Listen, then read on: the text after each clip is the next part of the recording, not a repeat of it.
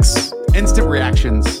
This is the Underdog Football Show. Josh Norris, Hayden Winks, as usual, but more importantly, John Daigle, 4 for 4, and BetSperts. While the total did not hit 54.5, we have to begin with the Buffalo Bills beating the Kansas City Chiefs 24-20, get the monkey off their back, and claim a victory that they let slip away during last year's playoffs.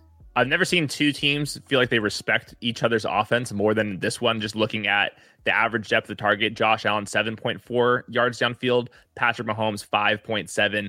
Both of them were saying you are not going to get the big explosive plays. Both teams went super pass heavy as expected. Now there's just a couple more defensive plays, some interceptions, some aggressive fourth down decisions, and ultimately just came down to who's going to have the ball last and who's going to force that last turnover. But this is two well-coached teams. There's nothing really to draw conclusions. If these are the AFC Championship, this is the AFC Championship game, nobody will be surprised. I think these are still probably the two best teams in football. Bills with Josh Allen, 329 yards and 3 touchdowns to go along with 32 yards on the ground for him. He continues to do it all. It's been so cool, and this is such an easy statement to make, but it's been so cool, Daigle, to see him almost harness these superpowers that we saw in spurts as a rookie, but it's like being able to use those in controlled environments while still playing like a pedal to the floor style, which allows him to, as Hayden mentioned, hit some of these shorter passes that we've seen over and over and over again, while still creating these huge explosive plays to Gabriel Davis for 34 yards, Stephon Diggs for 31 yards, and a Dawson Knox 20-yard completion as well. Davis, as you saw, who literally just ran by his defender one-on-one coverage, just went around him and came down with a touchdown. Also, Josh Allen coming into this game, no surprise, averaging 30 fantasy points per game, hadn't finished outside the top 5 quarterbacks in any week, and he will continue to have that stretch after this massive performance. Even with 12 carries, yes, but not really adding much, just 3.2 fantasy points with his legs. All comes through the air, which is pretty good for him in this game. Before we move on from the Bills, talk to me about Isaiah McKenzie, because this potentially was the worst game we've ever seen. Tough one. He was fantastic prior to missing last week with an injury. And I do wonder if this, despite a win, is like maybe a turning point where they peel back to Khalil Shakir, who was awesome in his absence last week. But it's as if they called plays where they didn't lose confidence in Isaiah McKenzie. You know what I'm getting at? Yeah, the fumble on the little flip exchange, it seems like pre-snap there was something going on, and that was just a bad play. Really unfortunate that was a fumble. Isaiah McKenzie, if he was a little bit taller, he would have caught that pass in the slot. A couple other plays didn't really go his way. Yeah, tough game for him. Khalil Shakir, I think, can play. He will be in the mix. So I still think Isaiah McKenzie is going to be the slot receiver. I will mention, though, the Bills did make some slight adjustments. I noticed more 12 personnel, a second tight end. They definitely used a fullback at times against the Chiefs as well. So there was probably more snaps than usual, where there's only 2 wide receivers out in the route. And that's how Steph Diggs and Gabe Davis combined for 19 of the team pass attempts. In this game in particular, McKenzie, 25 routes to Shakir's 9. But as you said, it could continue going one direction if McKenzie has more outings like this. Also, good to see a season high of routes on 78% of dropbacks for Dawson Knox, who had not reached that any game prior to this due to injury and blowout situations. So we finally got a competitive game. We see him back at last year's usage. Hayden, what if I told you the main difference in this game versus last year was that the Bills signed Von Miller this offseason? Because the 13 seconds or whatever it was where Patrick Mahomes with Travis Kelce and Tyreek Hill setting up that game-winning field goal last year. Like, this is why I think defense matters in some situations, because this is why all of these teams go out there and try to find that one player who can get teams off on 3rd down, on 4th down, to make game-changing moments. And that's exactly what Von Miller did on some 3rd downs here. And that's exactly what he did to set up the game-winning interception. Like, he could be the key difference for the Bills to be an awesome team last year that was putting up boatloads of points and a contender to the contender this season. super important for the Bills, and I'm guessing it's what happened here. I don't have the numbers quite yet, but based off of Mahomes' 5.78 out, I'm guessing they lived with bringing 4 and then just playing cover 2 behind them. And in order to rush the passer with 4, because this team historically has not blitzed, you got to get home with somebody, and that's where Von Miller is that big ingredient to this. Yeah, big game for Dawson Knox. Still not earning that many targets, but that touchdown was I believe it was man coverage looking at the dots. Made a play down. He has been dealing with like a hamstring, a foot, a this and a that. Hopefully he can score some more touchdowns down the stretch. We are looking for tight ends. I think that he still belongs on the tight end 1-2 border, and this is the classic Gabe stuff. Like, argue that he's not good, that he's not earning targets, all that stuff. I really don't care. He's going to have games where he scores long touchdowns. It's part of this offense. Talk to me about the Chiefs. 20 points. Patrick Mahomes drops back 40 times, 2 touchdowns, 2 interceptions for him. We finally got our Juju Smith-Schuster game. Caught all 5 of his targets for 113 yards. Made defenders bounce off of him for that 40-yard touchdown. You called it. And I think you called it mainly because of the style of defense that the Bills are playing, where zone, if he can't beat man, then at least he can sit in those areas and pick up yards after the catch. Yeah, and I think that's probably reading into this is also just good luck. Like that he was so unlucky, and then all of a sudden he gets lucky with, lucky. He bounced off some players and ran for a touchdown. He got chased down on another explosive play, but yeah, this was just the matchup for him, and MVS had really bad luck, had that touchdown overturned at the end of it. Really clearly not like a huge part of this offense. Just when it comes to targets, Travis Kelce's been balling out of his mind. I will say that Sky Moore is mixing in maybe a little bit more with Mecole Hardman. It seems like it's a little bit of a rotation. There's no floor with any of these wide receivers. There's obviously a ceiling, and we'll be grinding the matchups. I do think that like single high man stuff, maybe that's MVS. If it's too high zone stuff, maybe that's more Juju, and Travis Kelce doesn't matter. And even Juju's 2 big plays were closer to the line of scrimmage. You saw him come out of the slot for that long touchdown, a 6-yard depth of target in this game. So only 5 targets here, whereas he had at least 8 targets in 4 or 5 games previously, but nonetheless still gets there for everyone. I did want to mention MVS because I know in a lot of rankings he was probably right next to Juju Smith-Schuster, and obviously one goes for 113 and a score, the other one zeroes out. As you said, it was just unlucky. Like he had 2 end zone targets, one that was overturned, one that was intercepted by Kaiir Elam. Like that's exactly the type of usage that we want, yet it just doesn't hit here because, as you said, there's no floor, there's no consistency here. It's Travis Kelce and then just everyone else, which is frustrating. And it's like not what we're used to with this Chiefs team. In fact, if I had to like nail down someone else who was going to catch 3 passes in a single game, it would probably be Mecole Hardman right now. It would be Juju for me.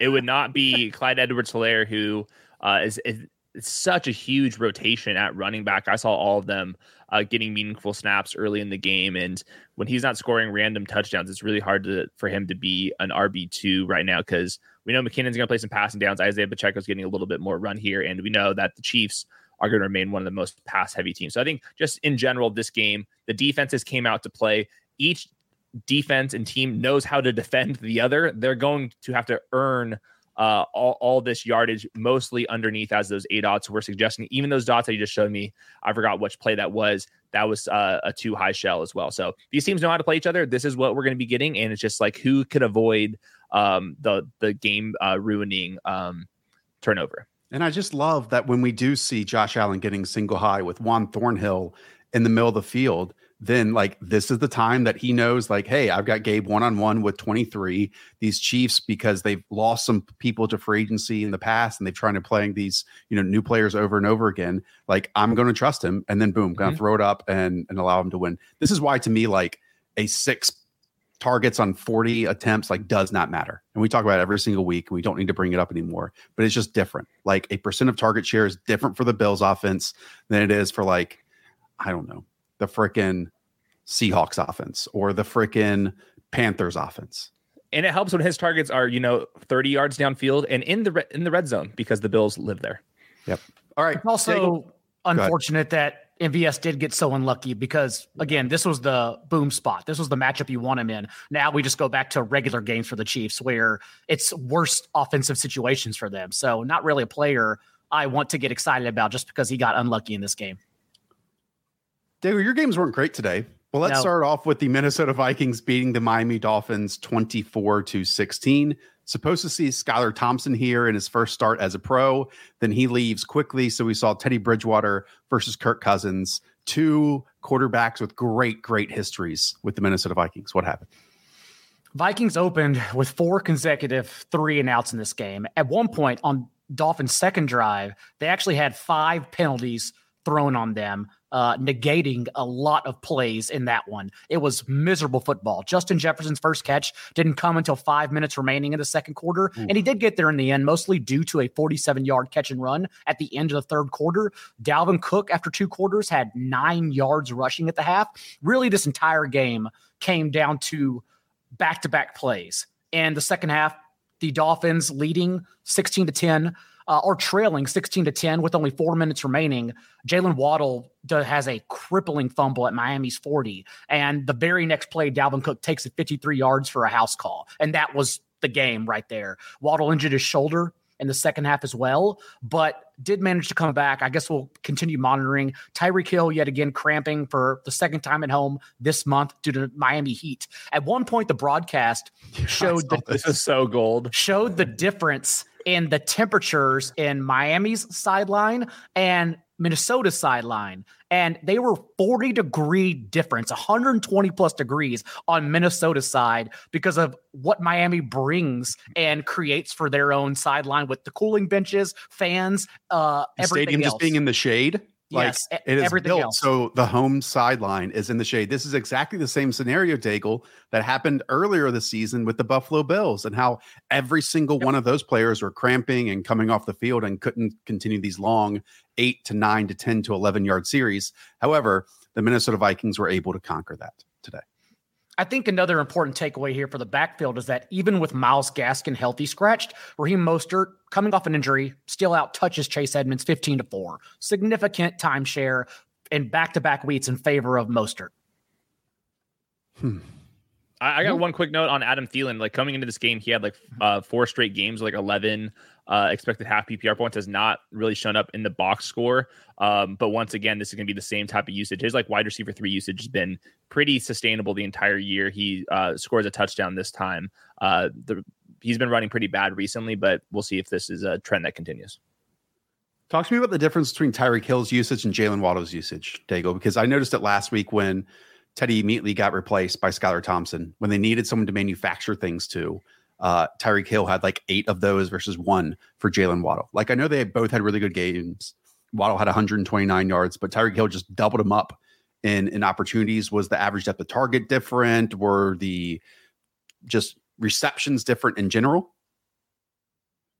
Closer to the line of scrimmage for Tyreek, who they typically manufacture touches and crossing routes for underneath.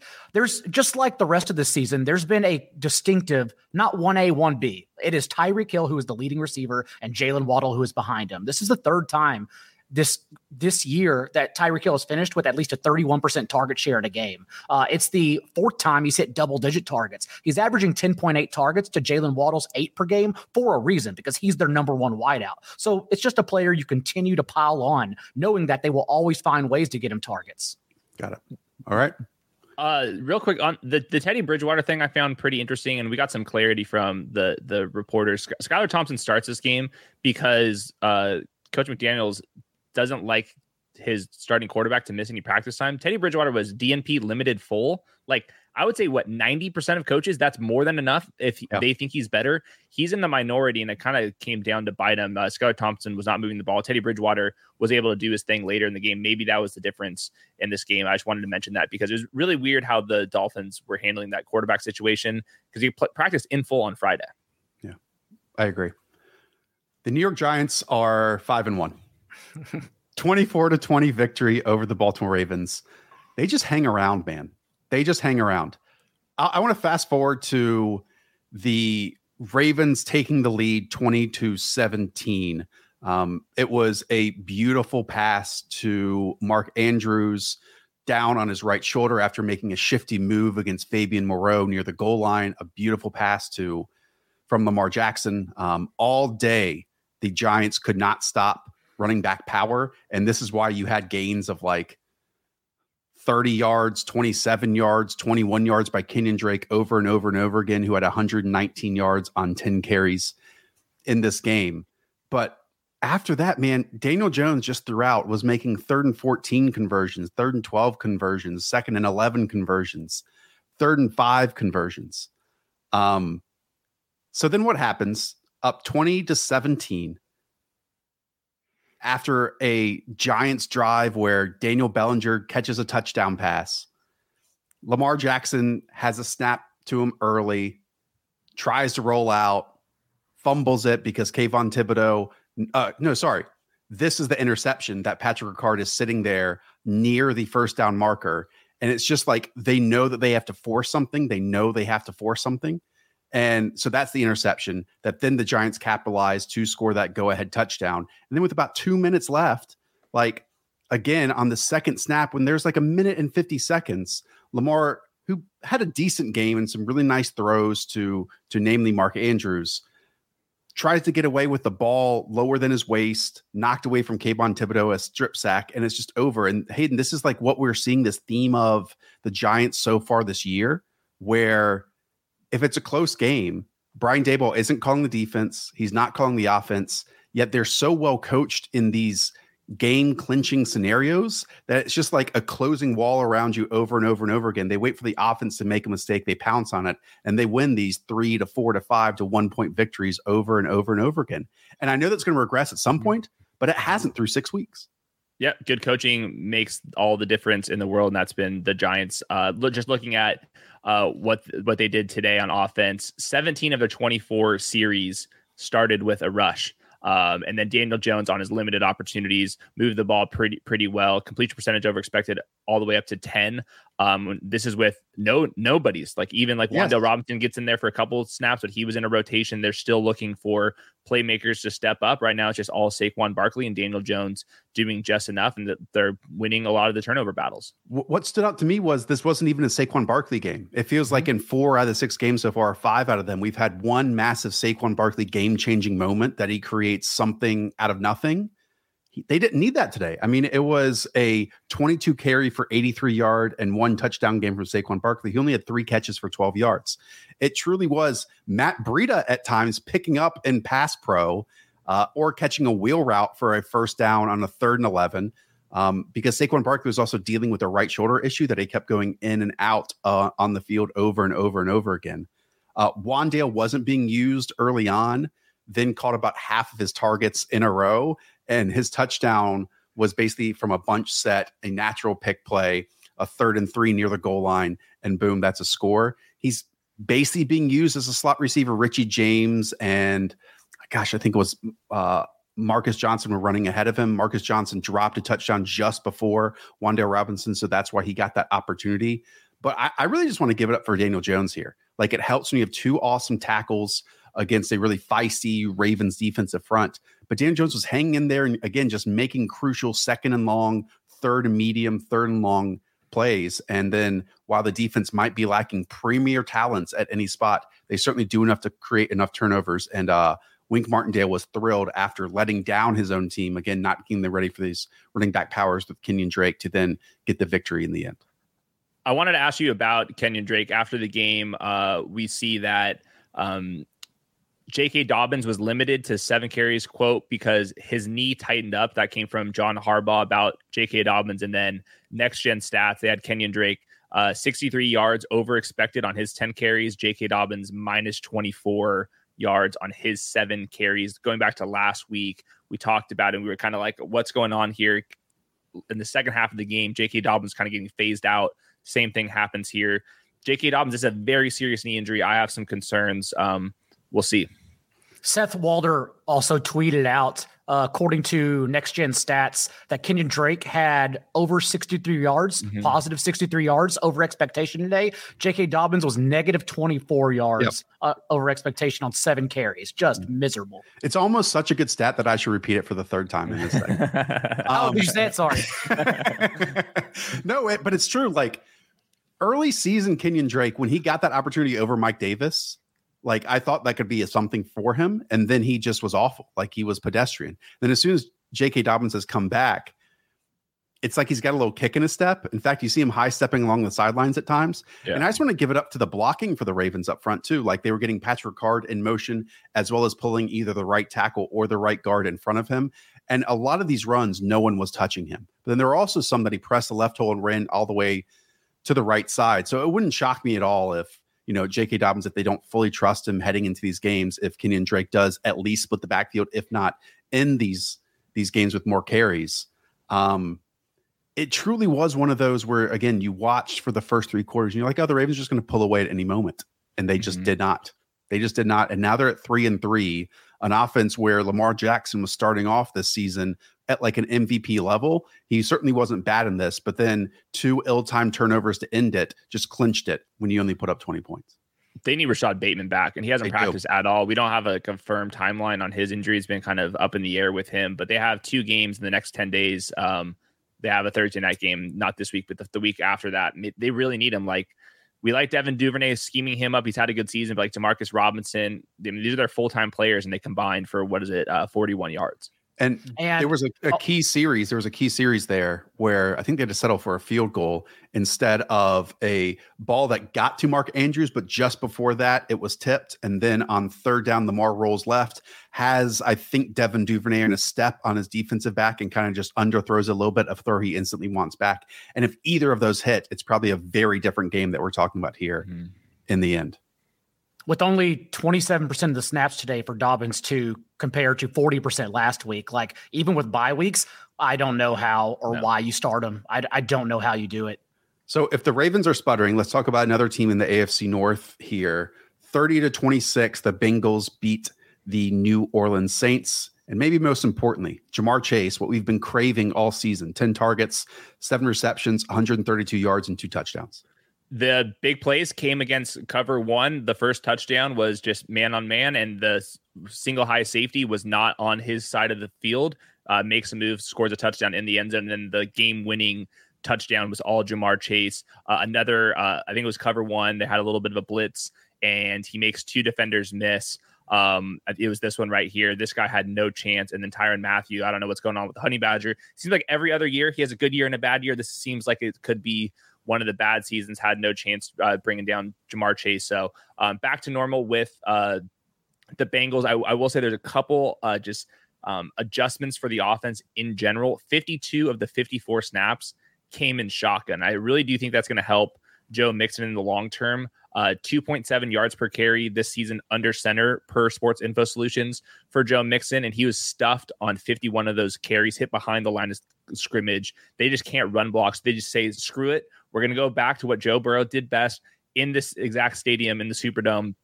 Keep him just where he can scan the field himself. And they had a little bit more success. 22 of the 25 series started with the pass. More pass first, more shotgun. I think that's really important development from Zach Taylor, who probably heading into this year because of an improved offensive line wanted to run more under center concepts because, as you said, we've seen those most of the season. It's been awful through 5 games. So in the 6th game, you finally change it. I know Joe Goodberry has talked about this. I talked about with Josh McCown on the show last week, where even in cover 2 situations and different looks that Joe Burrow is seeing this year, when off that heavy play action, that hard play action, when he has to turn his head to the defense and then immediately snap it around and try to read it, like that's where a lot of these mistakes had happened against the Pittsburgh Steelers, against last week against the Baltimore Ravens. And then now in this game, if it's just all under center, he keeps his eyes on the field and he's able to pinpoint pre-snap, post-snap without, I couldn't imagine not looking at the place where I'm supposed to read what coverage it's supposed to be. It just makes sense. Like it's hopefully going to get closer, Daigle, back to like what they were so successful on last season, And I know some people were upset they got rugged with T. Higgins' usage in week 5. This week, just know he was back to the number 2 receiver, even behind the scenes in the metrics, around on 89% of Burrow's dropbacks. We are back at full strength there for Cincinnati. I did not think that he looked nearly as good. There was one dig route where he just kind of ran his route pretty sloppily, and probably because he was pivoting off that ankle. He had a couple drops in the first half too. Drops, a lot of stuff underneath. That was gonna be my last note just in general with this offense. Joe Burrow has a 6.1 ADOT. That's like bottom 14th percentile across the NFL. And I think what's going to happen here in general is they're seeing all this cover 2 stuff, all the quarters coverage. They're going to get in shotgun. They're going to have him read it out, and he's just going to take the little thing underneath and just dink, dunk, dink, dunk. So I think we can see the receiving, like the receptions totals really start to pick up for all of these players. Joe Mixon, they go to empty for his touchdown, split him out wide. Mm-hmm. He runs a little route, a little slant route, catches on the 3-yard line, runs into the end zone. So good game for the offense in general. It was definitely a take what you're given game and a big pivot. And we'll see if like these trends continue for the next couple weeks. But it is notable that they did this against the Saints, who play a lot of man defense, historically more single high than two high, and they still went to this offense. So I think that this offense is going to be here to stay. Talk to me the other side with the Saints, because no Chris Olave, no Michael Thomas, no Jarvis Landry. So where was this offense going to flow through, or it tried to flow through in order to be successful? I mean, it starts with Alvin Kamara, of course.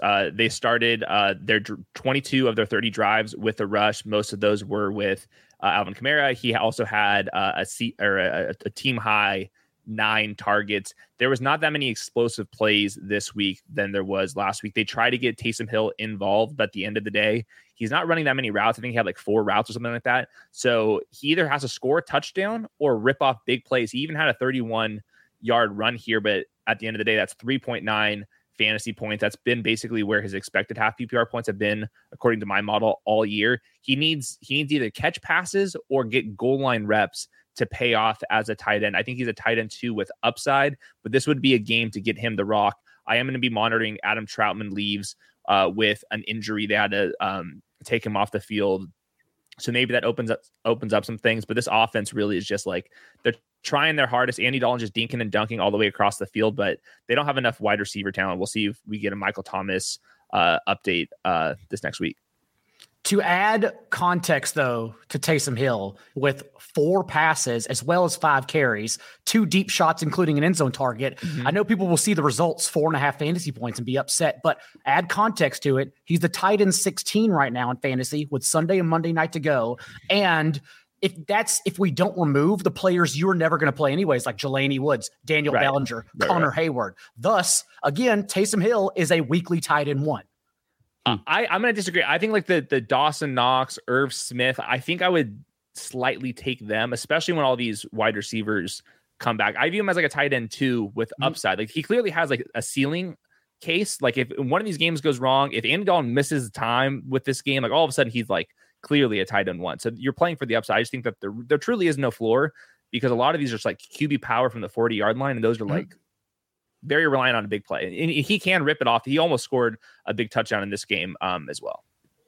Notice that Saints coaches did not specify who's going to be the starter moving forward, if that's Andy Dalton or if that is Jameis Winston. So that's certainly something to monitor. The Bengals drop, or I should say improve, to 3-3, and the Saints drop to 2-4. This isn't scientific, but anytime you rely on a fluky Rashid Shaheed 1 carry for 44-yard touchdown, that's probably not sustainable. I don't know if it's fluky. It was a nice little run. He broke a few tackles in that run. Okay. He's got some juice. We in our Slack channel, we were doing pop quiz. What school did you go? I had never heard of him. I gotta be honest. I did not recognize the player at all. Didn't know how to spell his first name when I heard it on the broadcast. Weber State.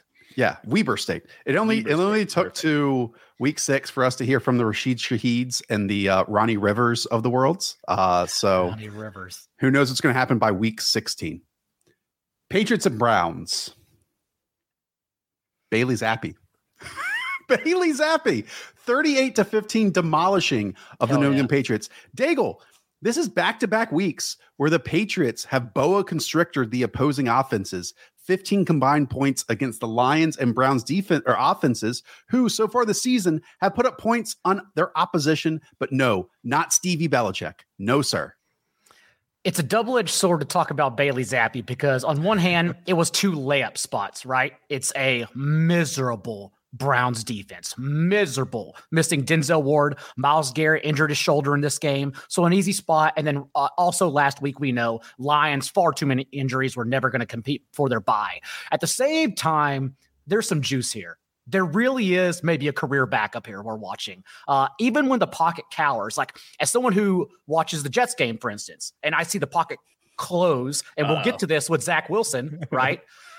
When the pocket encloses on Bailey Zappi, head on a swivel, eyes downfield, moves up all the time. Like you don't average 10 yards per attempt, even as a third string quarterback in a good spot because you don't have anything. There's something Bailey Zappi has here, and it really is fun to watch him. But again, the Browns were doing nothing to stop them, loading the box against Rhamondre Stevenson, who basically his one good play, his one true play, explosive, was a 20-yard touchdown run. Other than that, the Browns really did contain him the entire time, honestly.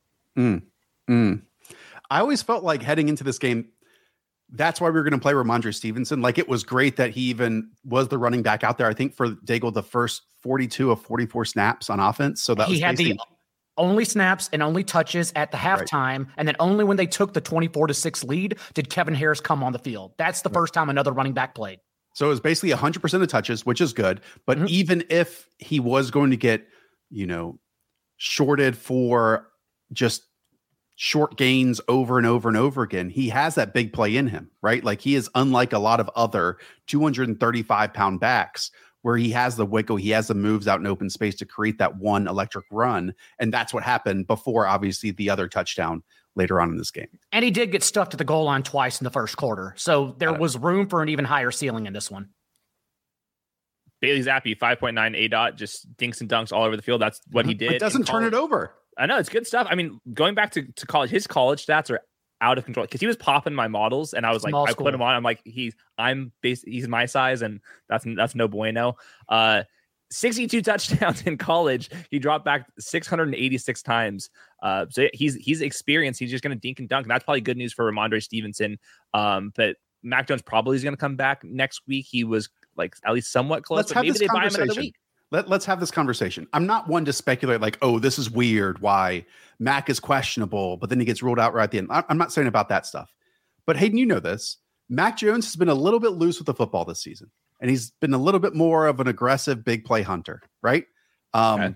What if this team thinks that their defense is playing at a supremely high level? Matt Judon, Kyle Duggar, they've had rookies making plays too. What if they're like, we don't want our quarterback to force turnovers, and like Bailey Zappi's just not doing that at all? Could we continue this streak until it just falls off a cliff? You know what I'm saying?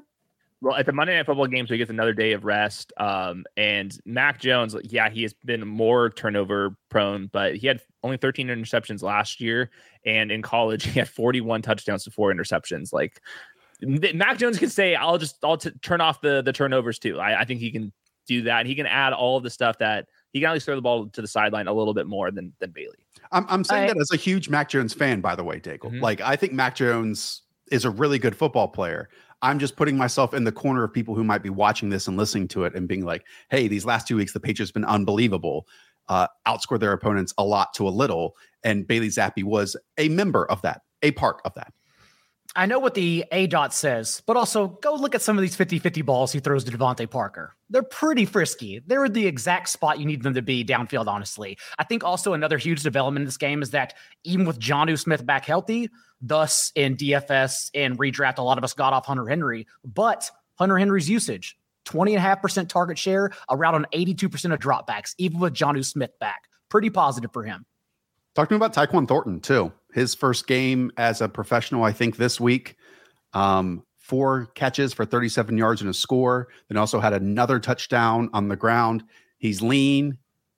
He's thin, but he has burst. And this team really needs someone, I think, like that. And that's why they drafted him over a bunch of the other names that a lot of people loved in the draft class. And Kendrick Bourne did get injured early. Thus, the only other receiver behind Tyquan Thornton was Matthew Slater, a special teamer. So they were going to use him in 3 wide sets after Bourne got injured no matter what. But that's when he got involved a lot more. Open on a slant route that Zappi hit him for on the goal line. That's what took away Rhamondre Stevenson's goal line touchdown basically in the first quarter. And then also an end around, like you said, using his speed, using his juice. We knew that's how he would be involved anyways. So a little more concerted touches along the way would be nice, but definitely using him exactly how you figured they would use him. Talk to me about the Browns. The Browns are ugly. Jacoby Brissett. So is this what happens? Is this what happens, Daigle, when Nick Chubb doesn't go off?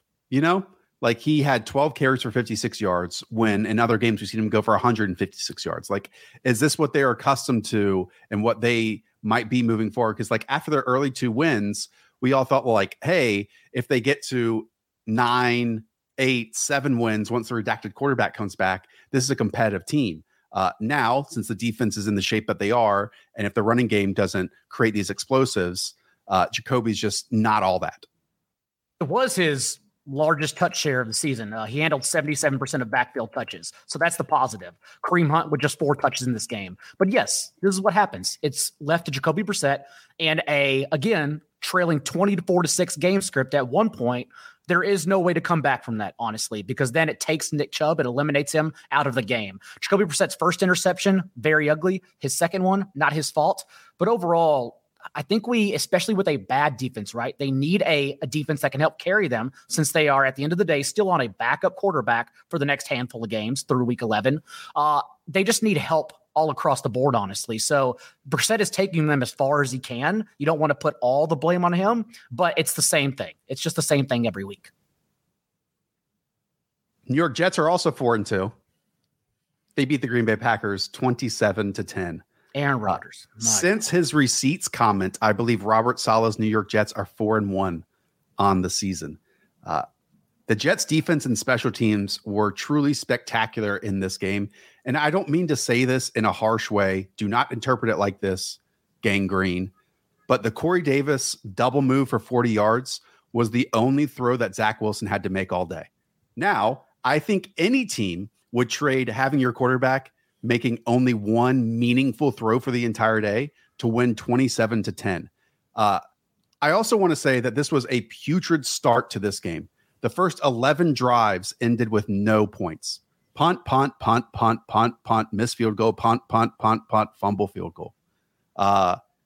That's awful. And a lot of it is on the Packers end, which we will get to in a moment. But what I loved about the Jets end was their usage of these 2 back sets that we bring up every single week, because Michael Carter was able to be the single back on Breece Hall's touchdown, where he basically acted as a tight end, given the inside handoff, 2 blockers in front, cuts it upfield, and boom, he's gone. Mike LaFleur also loves to draw up trickeration plays to Braxton Berrios in his free time.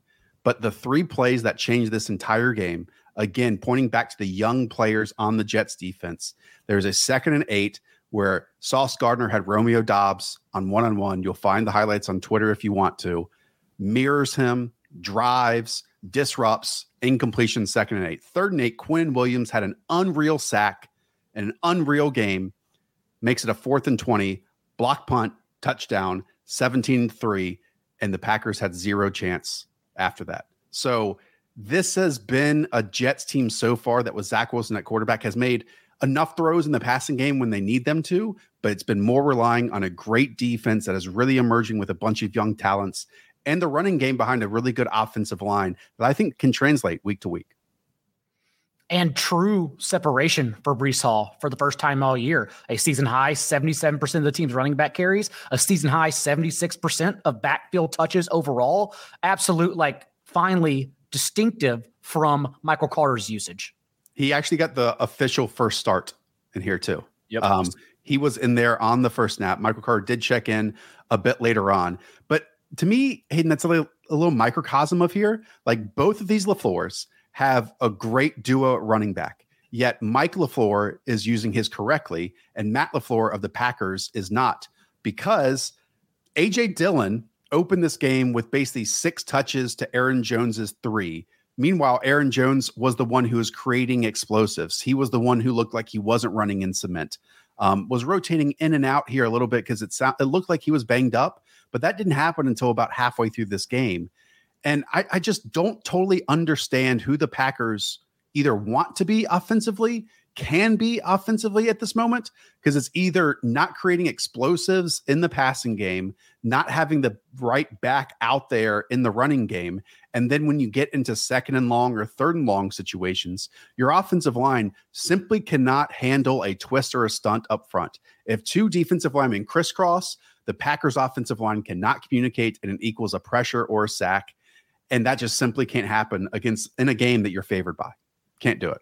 For the first time, they have offensive line issues. They've been rotating a lot in previous seasons, but this year it's like the first time that's actually catching up to them. Yeah, I've been trying to figure out this AJ Dillon, Aaron Jones situation all year. I think at the end of the day, the sample size is big enough now where the Packers just aren't as good as what most people thought, and it's going to be hard for Aaron Jones and AJ Dillon to get there because they're not getting nearly as many goal line opportunities as possible. And I think just in general, I think I'm a little bit disappointed in Aaron Jones' receiving numbers this year, just because they've been losing games and still just really hasn't been lining up for Aaron Jones. But I'll tell you, there were situations on like a 3rd and 4 where it was a clear swing pass to the running back. AJ Dillon was out there and Aaron Jones wasn't. It makes zero sense. And it's so difficult to peg and predict well, that's going to be this way in this game and this way in this game. And AJ Dillon just simply did not look good.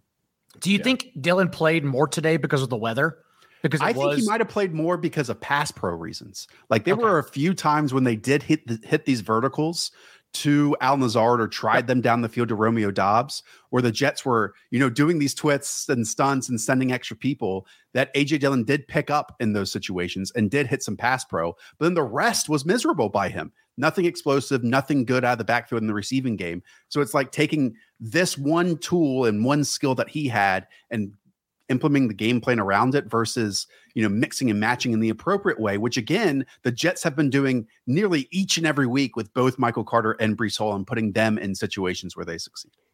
Josh, for the pass catchers here, Robert Tonyan goes crazy, leads the team with 12 targets. Obviously, that's game script related, but we are looking for tight end twos. And I think part of the theory of like these ACL players is like in September, they're just out there. We're happy to see them. October, they start heating up. Then November, December, he can start really being himself. I think that he would be definitely somebody that I think we're going to be talking about on the waiver wire shows. And then is it safe to say that Romeo Doubs is too inconsistent, too inexperienced? Some of these routes seem a little chaotic to me, and that Allen Lazard is the more relied upon player.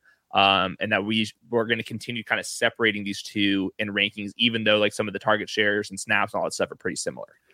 Yeah, the Lazard stuff, it was very clear that the Packers knew that they had to create explosive to get back in this game, and they were the ones trying to run vertical routes here. Like I'll show you Allen Lazard's target chart. It's all verticals, It's all verticals. And other than that, as you can compare this to Aaron Rodgers' passing chart, they were 5 completions above 10 yards. Yeah. That's it. It's just to Allen Lazard and that's it. So they haven't figured out Romeo Doubs in isolated coverage. Let's test him along the sideline. Randall Cobb left this game on a cart, so he'll probably be out for the rest of the season. And then just Sauce Gardner against Doubs was just a much better matchup.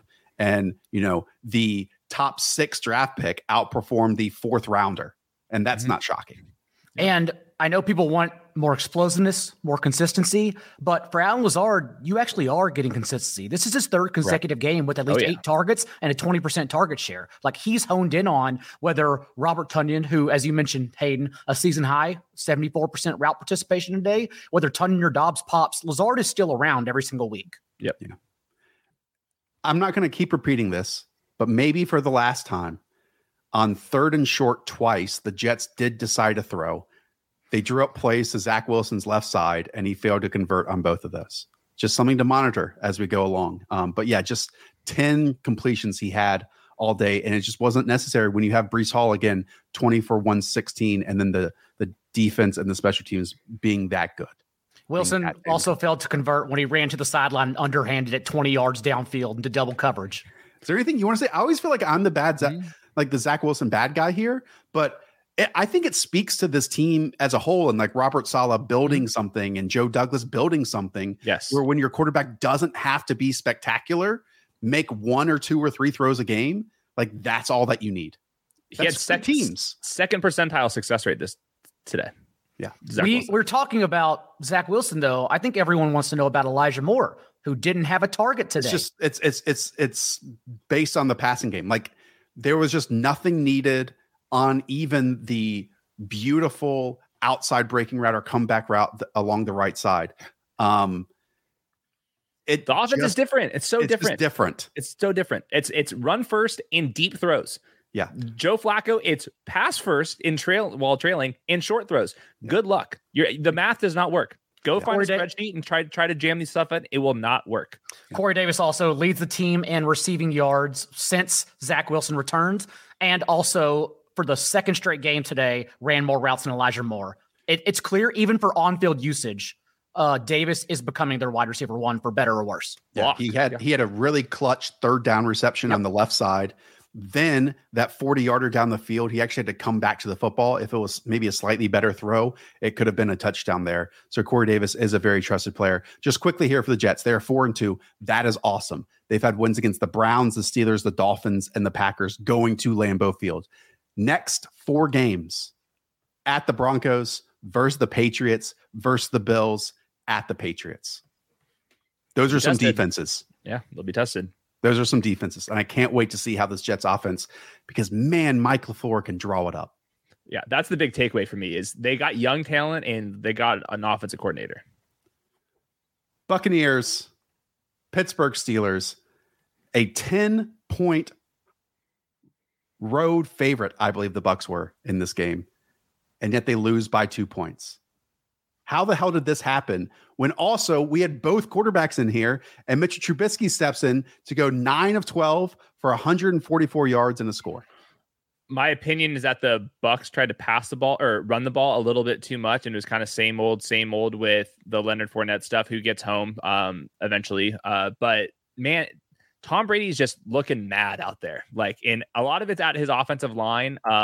There was no explosive plays in this game. That was probably the frustrating part, because the entire secondary plus TJ Watt weren't playing for the Steelers. So super frustrating game for Tom Brady. And I would say in particular, Mike Evans. Once they are trailing and they don't have trust in their offensive line, here comes a bunch of targets underneath to Chris Godwin, led the team by a ton with 12 of them dunking all the way across the field. His snap rate and all that stuff was up. So big news for Chris Godwin long-term, but really, the Leonard Fournette run game is just not going to work. 21 carries for 63 yards. I don't know why they went back to that. Like, to me, this matchup, like the entire secondary was banged up. Why not just like go and pass the ball a ton? Like, they're like 50-50 on if their first play in a series was going to be run or a pass. I don't understand that. I thought we had this figured out. They were moving the ball more the last 3 weeks, and then all of a sudden they go back to this. It's similar to last week as well, where they were never really in danger of losing to the Falcons, but they left points on the board. This time, they left points on the board, 4 red zone possessions, 3 field goals on those possessions, and it came back to haunt them. They can't run. Leonard Fournette, they cannot run, but this is how down bad this offense is. Leonard Fournette has accounted for every single touchdown this team has scored the past 2 weeks. He's the only player. He's the only player to get in the end zone. Their wide receivers haven't. It's only been Leonard Fournette. Okay. And I don't know if this is possible, Hayden, without rewatching this game, but the Steelers had no defensive backs out there. None. Yeah. 0. Yeah. Tom Brady threw the ball 40 times. Was it Mike Evans not doing it? Was it Chris Godwin not doing it? Was it Cameron Brate leaving injured? Like, why was it the offensive line? Was it Tom Brady inaccuracies? Like, what was the small margin, like, why this did not connect? I mean, I'll have to go back and watch on all 22, but Tom Brady was yelling at his offensive line in particular. So, like, I think it starts there, and they weren't creating any explosive plays. Now, obviously, Tom Brady historically, like we keep mentioning, his time to throw is like immediate, and he has been throwing the ball deep, and they have been successful in spurts here. But man, it was just not really working out. Like you said, Cameron Brate, second concussion in 3 weeks. He's probably going to be missing quite a bit of time. So in a deeper league, Cade Otton does become more viable. But Leonard Fournette, 6 receptions, 38 yards, 1 touchdown. Don't watch the games. Don't look up any next-gen stats data with him. Just refresh your box scores, and there will be production. 27 touches for him is unbelievable when he hasn't even played well this season. And like Rachaad White's still mixing in, This is just part of the offense. Tom Brady doesn't want to get hit. He's 45. They had an important drive in the fourth quarter as well on 4th and 1, I believe it was. And it was Rachaad White not only in the game next to Tom Brady in shotgun, but also got the target on that play. And they converted to keep up the drive. But at the same time, they still put in Leonard Fournette for everything. Talk to me about the Steelers, because just looking at the box score for the receiving game, again, 30 combined attempts from Mitchell Trubisky and Kenny Pickett. The leading receiver is Chase Claypool for 7 receptions, 96 yards. The second leading receiver is fullback / tight end Connor Hayward with 2 receptions and 49 yards. Then immediately after that, it's 28 yards and 27 yards from Deontay Johnson and George Pickens. Like, not really the box score I would have looked at and said, oh yeah, that means they beat the Bucs. I was pretty optimistic for Deontay and George Pickens and Najee Harris because of garbage time. The garbage time never came. They were basically tied or slightly ahead this entire time. Late in the game, Chase Claypool makes 2 huge plays. He has not been a playmaker at all this year. He was really fired up, rightfully so, in the fourth quarter, really creating some separation, earning those targets for 96 yards. And a touchdown. Najee Harris, kind of the same old, not that efficient on the ground, but he is out there for a lot of the time, and we'll see what happens. Kenny Pickett leaves with a concussion. I shouldn't say most, but a larger portion of these concussed players are missing that first game back. I think like last year, the 5 games in, they're out. This year, players in game are leaving more often, and they're staying out for longer. Trubisky did come in, was more aggressive passing, was actually more efficient than Kenny Pickett. We'll see what they do next week. Not only that, but Chris Olave, Nyheim Hines, Isaiah McKenzie, limited practices to close the week. And Olave was actually full on Friday and still ruled out. So if a player gets a concussion, just assume they're going to miss the next week, given what happened with Tua. Najee Harris touchdown. Yep. Yeah, I knew that was like just throw him on the outside and Kenny Pickett hit him. So yeah, we'll see. I think in general this offense I think we've seen the worst of this offense, and I think there will be garbage time opportunities. Yeah, we'll see. I think it's an RB2. We've seen enough in the first month of the season, so it probably won't matter. But I will say this offense didn't create explosives until Trubisky came off the bench. That's when this offense got juice. That's fighting words for Hayden. Again, it doesn't matter, but that's when they became fun. Who's wearing his black and gold. Is the Chase Claypool stuff translatable at all? Like, it felt like it was there to close the game at the end, and he was just making these, let's say, unsticky catches each and every down. He just earned those targets. Everybody was out there, and he just earned them. There's nothing schematic for it. Yeah. He has 16 targets the past 2 weeks. That's not bad.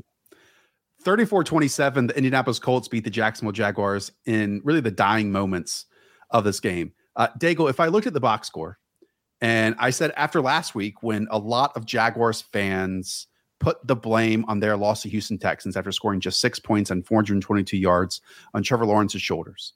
And then here, he only has 2 incompletions, granted for 165 yards on 22 attempts, yet they lose again, 27-34. What the hell happened in this one?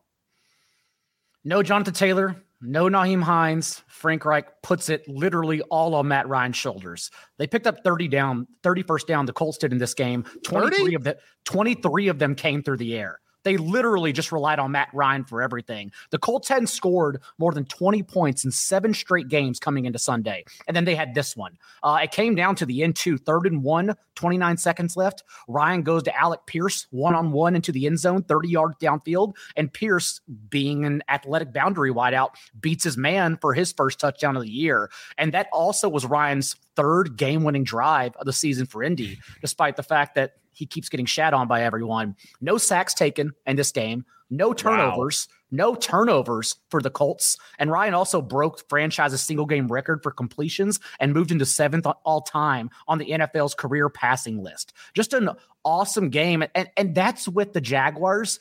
Remember, the Colts permitted 97 rushing yards per game, a stout front 7. And they were injured in this one. But the Colts allowed 243 rushing yards to the Jaguars, including a 60-yard touchdown to JaMycal Hasty, where the seas parted. He was untouched. No one was even within arm's length of grabbing him, and the Colts still escaped, all because of Matt Ryan picking them apart. Per True Media, Matt Ryan's time to throw today was 2.4 seconds, the quickest he's gotten rid of it, which probably outlines why he had no sacks in this game. And Zach Kiefer, the great beat writer of the Colts, said that Frank Reich in his postgame told the press that he told the players early in the week that they were going to go all in on the no huddle against the Jacksonville Jaguars. So, Daigle, do you think that this is a game plan that is transferable to future weeks? Or do you think that it's no Nyheim Hines, no Jonathan Taylor? We have Deion Jackson, who was heavily used in the passing game, but we have to completely reshape our offense on the fly because those two core pieces, namely Jonathan Taylor, we don't have. And we're just going to try something different against this Jaguars team that we played just a few weeks ago and lost to. I think it can help out Jonathan Taylor too. Taylor, remember, was handling 75% of the backfield touches prior to injury and also had outsnapped Nyheim Hines 45-22 on 3rd and 4th down. Like, he was quietly seeing career best usage, although it came and went. It seemed like it was fluttering given that he had that blip on the radar with 10 touches in the first matchup against the Jaguars in week 2. But overall, I think it can help. Remember that Sharp Football's Rich Rebar noted that Michael Pittman, 87% of his routes this year had been hitches and comebacks. Thus, he had a shallow ADOT. So what did they do? They still went all in on those types of routes. Pittman only had a 5.7-yard depth of target in this game, but it doesn't matter when you get jammed 13 targets. That's how you hit your floor. You get sandwiched opportunity. And so I think it's just fine. Like, it's not exactly what we want downfield, but if they're just going to continue launching 50 pass attempts per game as a faster team, it's why we also like the Seahawks all of a sudden. Like, they became a faster team, and thus the Colts are doing that as well. Yep, more plays are better for everybody, including the running backs. It felt like where everything was so much closer to the line of scrimmage today, like you're saying, Daigle, but then like the one key play at the end was that Alec Pierce 32-yard touchdown that they hit over the top, which he really didn't get any vertical shots last week when really making his NFL debut. Talk to me about the Jaguars, okay? I mentioned the quarterback play. Not a ton of passing yards, but as you said, 243 rushing yards as a team. And really, Travis Etienne going 10 for 86. James Robinson, 12 for 54. Seemed like a lot worked on the Jaguars offense once again. And it was all running against the front seven. Lots of shallow targets here. Also why Trevor Lawrence only had 2 incompletions. I believed he was 22 of 22 in the box score. But overall, it was the running game that attacked. Travis Etienne in the first quarter had 3 20-yard gains on his touches, like just exploding. And at the end of the day, James Robinson still out-touches him. But overall, they literally relied on the running game. And it just came down to whoever had the ball last was really going to win this one, since they were just unable to stop the Colts passing offense. I'm looking at it right now. He had a 4 ADOT, Trevor Lawrence. So this team, like as a team, had like 100 air yards up for grabs. So it was just a really weird game plan for the Jaguars. It was pretty effective, like we keep mentioning. Like, I think Trevor Lawrence's stats look good, efficiency wise, and same thing with the run game, but they just couldn't get any stops on defense. But it has to be pretty frustrating, right? Because they're down 21-26, and Trevor Lawrence manufactures this awesome 18-play, 84-yard, 10-minute drive to bring it down with just 2 minutes and 40 seconds to go. And then you have your defense, which, you drafted all these pieces and you've paid Shaq Griffin, who I think was targeted over and over and over again, and they let you down, right? And they let you down. So it's like back-to-back weeks of 2 kind of different outcomes where the defense played at a high level last week. The offense let you down. Now the offense puts up enough points and the defense lets you down. Like, I think this is kind of the little growing pains of what we can expect from a younger offense that, at least I know in the building, they are basically throwing away everything last year and feel like they've just started over from scratch with nearly the entire roster. And that includes Trevor Lawrence, because the Urban Meyer era only hurt. It didn't help the development, even though they got experience on the field. Christian Kirk also did not see fewer than 6 targets. What the hell? In any game through the first month, and now we have back-to-back weeks with fewer than 6 targets. What the hell? And honestly, if he doesn't score that goal line touchdown inside the 5-yard line, it's a miserable day. At least 23% targets for the earned target share bros, of which there are many. That'll look good in the spreadsheet tomorrow. Tell them about Kyle Pitts' target share. Yeah. Seattle Seahawks 19, Arizona Cardinals 9. The Seahawks improved to 3-3 on the season. The only thing I can say about this game is that if the Cardinals had a kicker, this game would have looked a lot different because Cliff Kingsbury and Kyler Murray have gone for it on the Seahawks 23, 27, and 20-yard line. They failed to pick up all of those on 4th down. And then Matt Amendola missed a field goal. So the final score could have headed to overtime, 19-19. And in fact, if you combine both of these teams, they converted 9 of 33 3rd and 4th down attempts. That's pretty awful. So nothing really hit on either side other than the rookie himself, Kenneth Walker III, who was truly outstanding in this games. Sure, the box score might only say 21 carries for 96 yards and a touchdown, but 11 of those first carries went for 81 yards, including that score later on. He had chunk gains of 34, 17, 21 yards. Felt like the Seahawks didn't ride him enough early on because he had 51 yards in an opening 5 plays, and then he really didn't get a touch until the second half.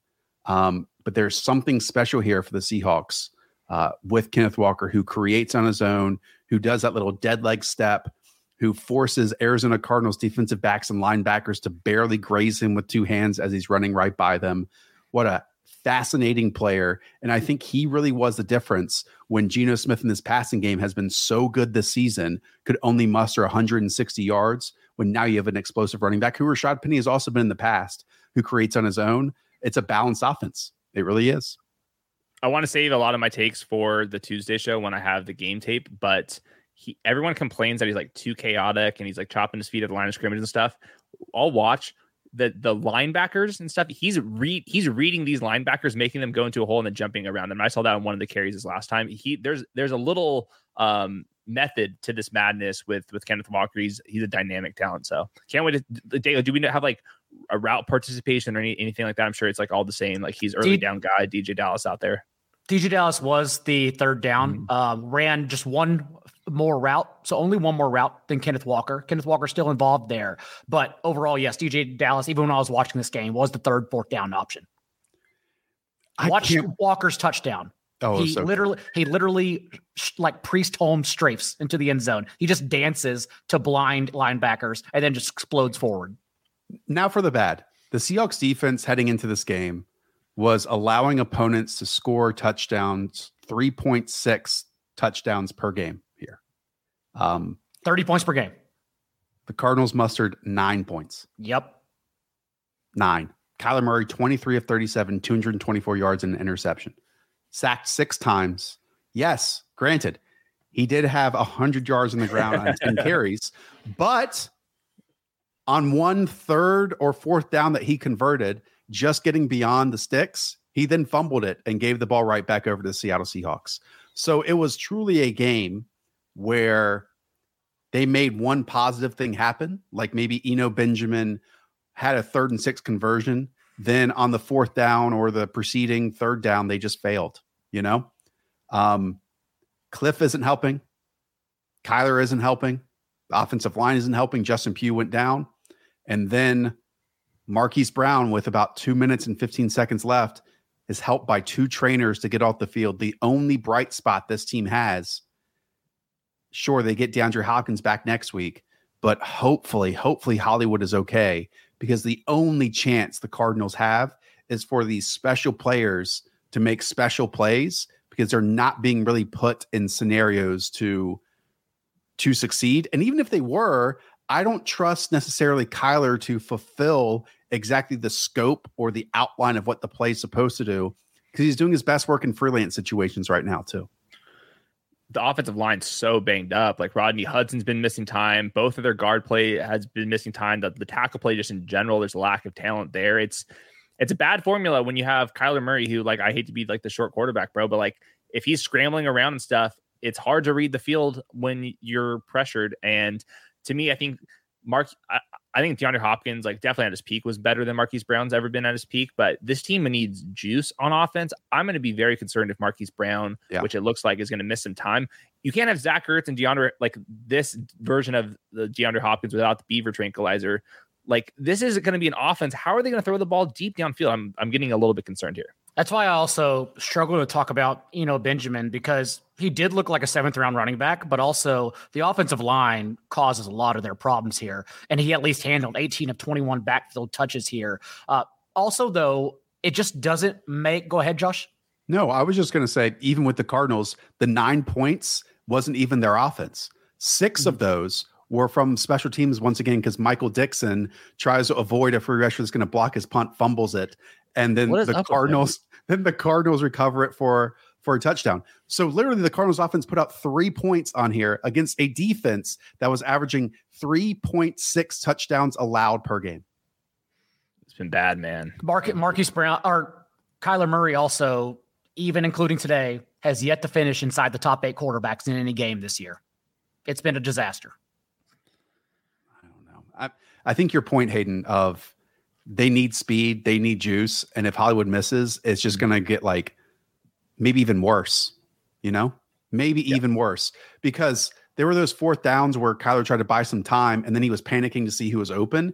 And it was like AJ Green with a step. And then it was just an overthrow because he has no juice to get down the field either. I don't know what's going to happen here. I mean, to me, they don't have money moving forward in draft picks and stuff. And how are they fixing this offensive line? Like, can't. And as his name is Robert Paulson notes in the chat, Cliff needs to go, buddy. Cliff just got extended. He's going nowhere. Yeah. Nothing's Bidwell's paid both the general manager. Yep. And it's, if we can say this, it's an indictment on Steve Keim where you can't find the right kickers for your coach to trust them, where they're basically eliminating 10 points off the scoreboard. Like, bring them in. This is your job to have the roster in a better place where you don't just evacuate 10 points. It's ludicrous. It's nuts. I will say all these negatives, and they're all positives for Mr. Zach Ertz. 10 targets. He's been top 5 in usage. It's not pretty, but man, if they can't move the ball downfield and their defense stinks, their offensive line thinks, guess what? Zach Ertz is going to sit on a little curl route and pick up 1.2 fantasy points per target. Also, I can't really say why DK and Tyler Lockett didn't get here. Like, I want to rewatch on Tuesday with the all 22. It just felt like those targets down the field were not there. And that's why you saw a bit more to D. Eskridge and Noah Fant closer and Marquise Goodwin to the line of scrimmage. So we didn't see that like one beautiful vertical shot to either one of those players today. I think it will go overlooked, but the Cardinals are actually scheming up some good defense, honestly, since they got everyone healthy. No quarterback has thrown for 260 yards on them since week 2. Like week 1, they got blown out. And since then, they've been pretty steady, honestly, with their scheme and play calling. All right. I think we have 4 games to ask questions about. Have we all covered the games that we covered today? Yes. Nod your head. Yes. Yep. Mm-hmm. 49ers and Atlanta Falcons. What the hell? 28-14 victory for the Atlanta Falcons. Almost a perfect Marcus Mariota performance. 13 of 14, 129 yards and 2 touchdowns. Kyle Pitts scores his first touchdown on U.S. soil, and you get a combined 31 carries for 110 yards. Hayden, my question is, we outlined it, how the 49ers were dealing with so many injuries heading into this. I know Hufanga left early as well to add on to this. And so was a defense losing 8 of their 11 starters the main difference in giving up 28 points and a not measly or miserable Atlanta Falcons team, but one who should not be beating the 49ers here on Sunday? Was that the main difference? Yeah, defensive injuries clearly matter. I will also say that the Falcons offense has been better than everyone expects. Like literally every single week, they're just a little bit better than what people are giving them credit for. Arthur Smith's calling a great, not fantasy game, but real life game. And Mariota, for all of his weaknesses, and there are clear weaknesses, he's still getting the job done. His efficiency stats have been pretty good. And then adds obviously 50 yards and a score here. So I was really bullish on Drake London because of game script. The game script never came, so they were all pretty much shut out in the box score. Maybe the target shared guys did very well in their leagues, though. It's still a trio committee as well, as Avery Williams continues being sprinkled in for just enough touches to be annoying. Also, Caleb Huntley now, we have 4 games. He hasn't seen 1 target. Tyler Algier, also just 1 target for the past 3 weeks. Like they just don't throw to their running backs, which lowers their ceiling every single time. This is vintage Jimmy Garoppolo vision cone, middle of the field. And what that equaled for the 49ers passing game was Brandon Ayuk, 8 for 83 and 2 touchdowns. George Kittle, 8 for 83, and Deebo Samuel, 7 for 79. I would like for that to continue more and more in this passing game because at least some consistency versus one going off or two going off and one being forgotten. But if there's any history that we have for this 49ers team, Hayden, is that it's not going to continue in that same manner moving forward. Yeah, this was the game script game reversed. So that's how they all end up getting there. Yeah, the Jimmy G stuff, he'll be efficient on a per target basis, per drop back basis, because he throws the ball over the field. Those also lead to higher interceptions.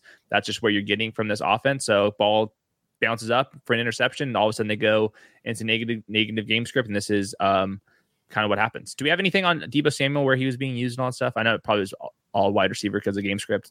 Yeah, I mean, Deebo had 2 carries. I will add to that. Jeff Wilson got me negative points in the league because he had awful fumble in this game just to go with 25 yards and then nothing in the passing game too. So that always hurts. This is the 3rd consecutive week too that Deebo Samuel hasn't had more than 2 carries. It's almost as if that rushing usage is slowly evaporating. Also, for your note on Jeff Wilson, that's kind of the most important takeaway here is that with no Tyrion Davis-Price and Tevin Coleman in weeks 3 and 4, Jeff Wilson handled 96% of running back carries. The past 2 weeks with Tevin Coleman active and involved, Jeff Wilson has handled 66% of running back carries.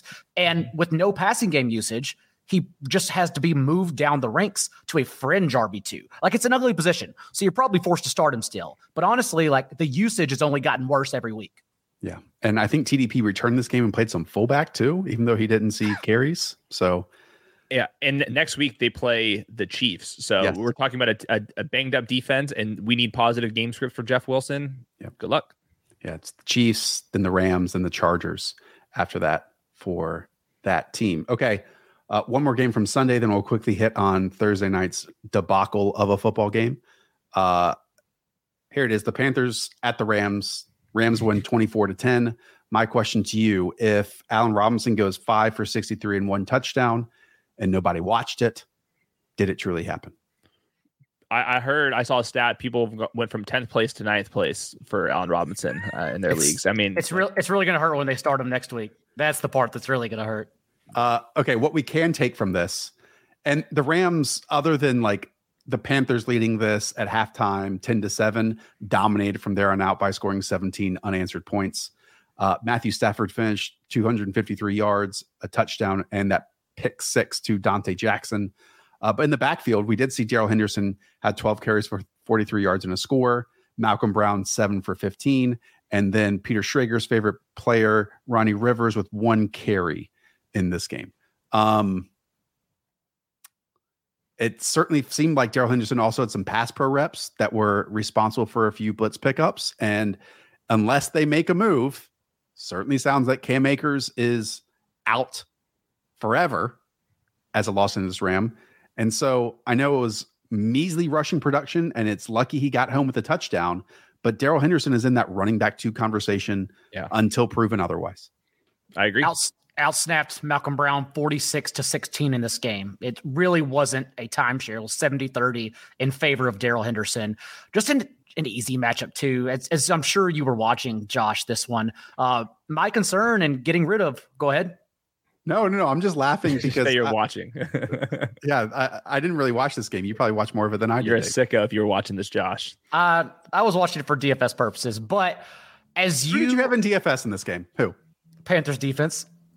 Well, they got they got a touchdown. As you saw though, because I know you were still secretly watching the corner of your eye, I was concerned about it was Ben McAdoo being left over, right? Because the problem with the Panthers, there are a lot of problems with this offense, but they're running a league low 53 plays per game. It's a joke. And so when they fired Matt Rule and Phil Snow, it's like the problem, one of the biggest problems is still here, right? Panthers run 44 plays in this game. Literally nothing changes. They became the horizontal raid. Every throw PJ Walker had was literally at or behind the line of scrimmage. It was insane. So yes, I watched enough to know I don't want to watch the Panthers again. Dago, I know you said that in passing. PJ Walker's ADOT was, I've never seen this before, negative 0.1. Negative ADOT from a quarterback in the NFL. Yep. Yeah, he was living in the upside down today. Is what he was doing. I've never seen a negative ADOT. I might not see that ever again. This is 44 yards at the half. It was not. Wow. It was not pretty.